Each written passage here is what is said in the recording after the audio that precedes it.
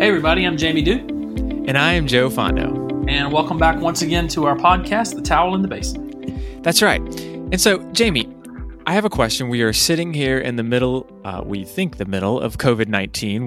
We hope we're right. We hope this is not just the very early beginning, right? Right. And so here's a question I have for you.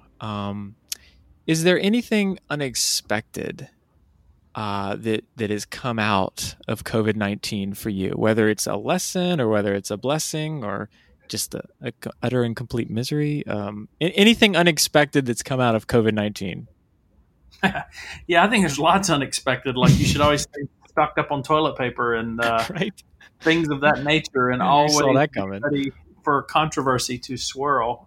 Yeah, I mean, I think that there's all sorts of unexpected things, some of them good and some of them bad. I mean, and all joking aside, I wouldn't have guessed at the beginning of this that we could end up so divided on some things that maybe shouldn't divide us as much as they do, but they certainly do. So I think that's a bit unexpected, and I think it's a bit telling to us that we have some work to do and some attention to give to our own selves as to whether or not, we really should be getting. And I'm not saying that there aren't legitimate things to be concerned about. There really are. I think,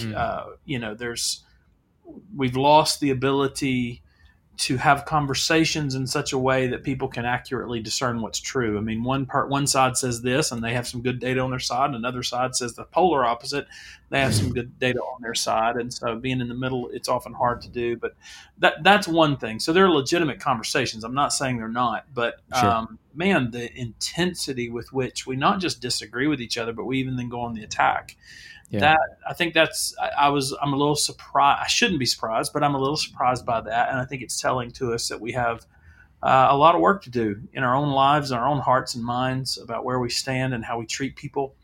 Somehow this is, we've accepted, it seems like, socially and spiritually, we've accepted that it is okay and even somewhat noble to respond to people vitriolically. Or with hostility and harshness and rudeness. And we've taken on, I think if we're not careful, we will solidify ourselves in dispositions that are antithetical to not just the example that we find in the person of Jesus Christ, but to the clear mandates of Scripture in the Old and New Testament about how we conduct ourselves. The fact of the matter of it is, God seems to care very much not just about the propositions we affirm. He does care about that, but he also cares very much about the way we treat one another in the body of Christ, and even the way we treat people outside the body of Christ. And so I think that's an unexpected thing for us to consider during this time. I think there's some good things too, though. I mean, I don't know about everybody else, but for me, COVID-19 certainly made the job a lot harder in the role that I sit in. And yet at the same time, it made it so much simpler in a lot of ways. It sort of brought a simplicity to some things. Each day, for example, I focus, whereas in normal day-to-day affairs in this role, I care for this institution, but this job takes me off this campus and broadly into the denominational side of things. And it can be very broad in that sense. And this has really solidified things for a season that's very simple. I give my undivided attention every single day to the campus and to my family, and so that's good, And I'm sure I'm not alone in that. That for many other people, it gives opportunity for family, and it gives opportunity for relationships like that are very valuable and very. And so I think that's good. So I have a follow-up question about that. Okay. Do you feel like there's anything that you will take with you post-COVID? I mean, I'm kind of thinking here, like, we'll always have COVID, but when we get a vaccine and when we don't have to be like on our tippy toes all the time, when we get back to quote normal, do you think there's anything that is happening now that is kind of changing your outlook on what's going to come next? Yeah, well, change of outlook. What comes next? I think it has, for me, if anything, weakened my ability to see what the future holds. I mean, we tend to go through life with this sense that we're pretty sure what tomorrow is going to be like. And because we've probably never been disrupted quite this much or quite this long and quite this universally. I mean, it's one thing for any one of us to experience something in life that really changes our individual life or maybe even our family's life, but it tends to be isolated to just that, my family or your family or something like that. But this has changed things for everybody. Yeah. And so I think for me, it's sort of made me more acutely aware of the fact that I really have no idea what tomorrow holds. Therefore, be faithful today. I think that COVID has either done one of two things for a lot of people. It's either pruned some things out of our lives that maybe we didn't need or were potentially even problematic, or it has highlighted those problematic or unnecessary things in our lives in very unique ways that maybe our attention is on them a little bit more. Now, how well a person or a group are handling those things is a different matter, but I think it's at least sort of brought some attention to some areas of life that need attention. And I think that's a in and of itself, that's a healthy thing to be able to see those things a little more clearly. Now, of course, that's only the beginning of the battle. The rest of the battle is to actually do the right thing by those things and to let the process have its place in our lives so that we can prune them. And so those types of things, I hope, those dispositions, I guess you could say, in my life are a bit more dispositions of uncertainty about tomorrow. And that's not a bad thing. I think that's a little more vivid for me. I've certainly, in my work and in the way I deal with my family, it's changed the way I communicate. I mean, as a leader here on this campus, at least, it's forced us to communicate in ways that we typically weren't doing before. Right. And I think we've seen God's favor to us in doing that because our people responded very well. And so, we've certainly made some adjustments around campus of how we lead now. We plan to do videos where we communicate with our constituency and our people as regularly as often. Our goal is to do it every week. But, there's plenty of things that it's changed around that I think could have a permanent effect on what we do. And I think that's a really great point because it is so easy from a communication standpoint to get complacent in that. And it's not that that's a bad thing necessarily. It's just like a habit and such, which are powerful things, habits. But when we have to think like, okay, well, we can't do all the normal stuff.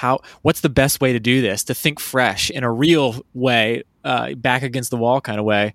Right. I think that's been very helpful from my point of view. Right. Yeah. And I mean, anytime there's a disruption to life, disruptions force us to recalibrate. Disruptions force us to think outside the box. They force innovation.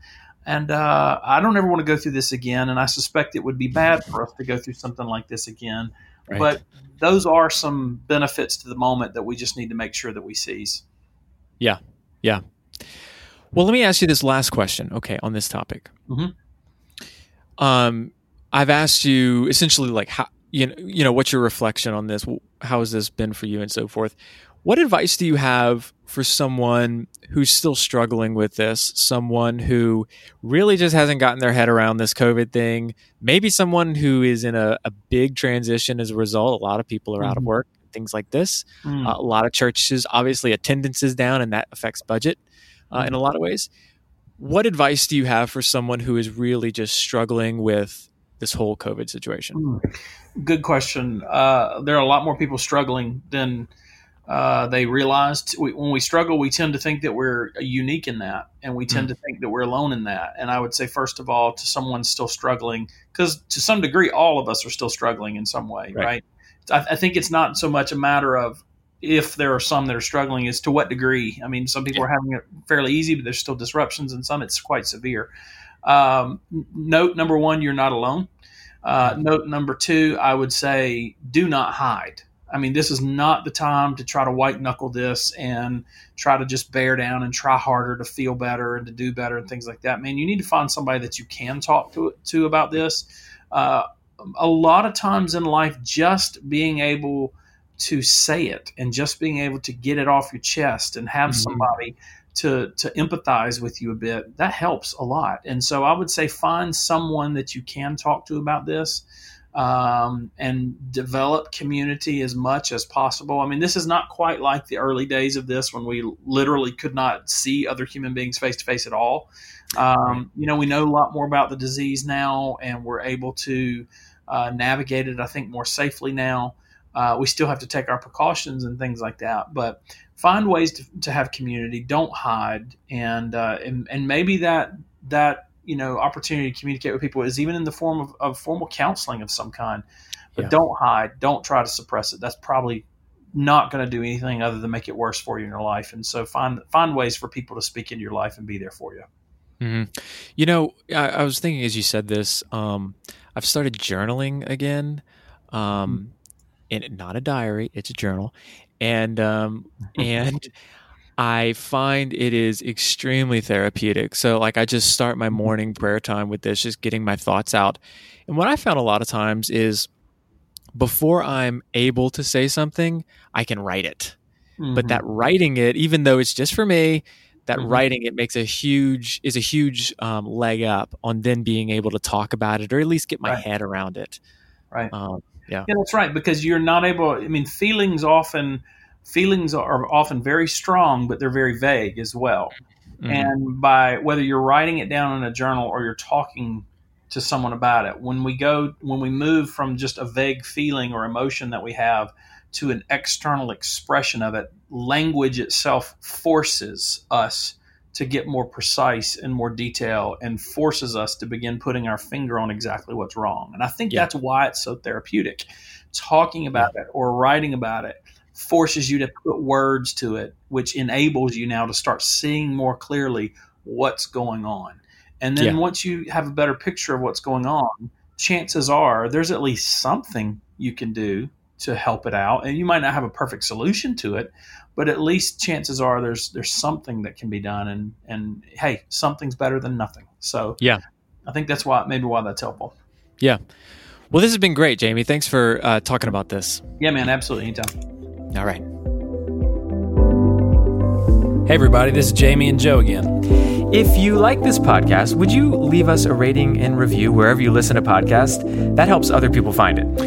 And if you have any questions, we'd love to hear about them. Just go to jamiedew.com/questions and send them in that way, and we'll take a look at the most frequently asked questions and give them a shot.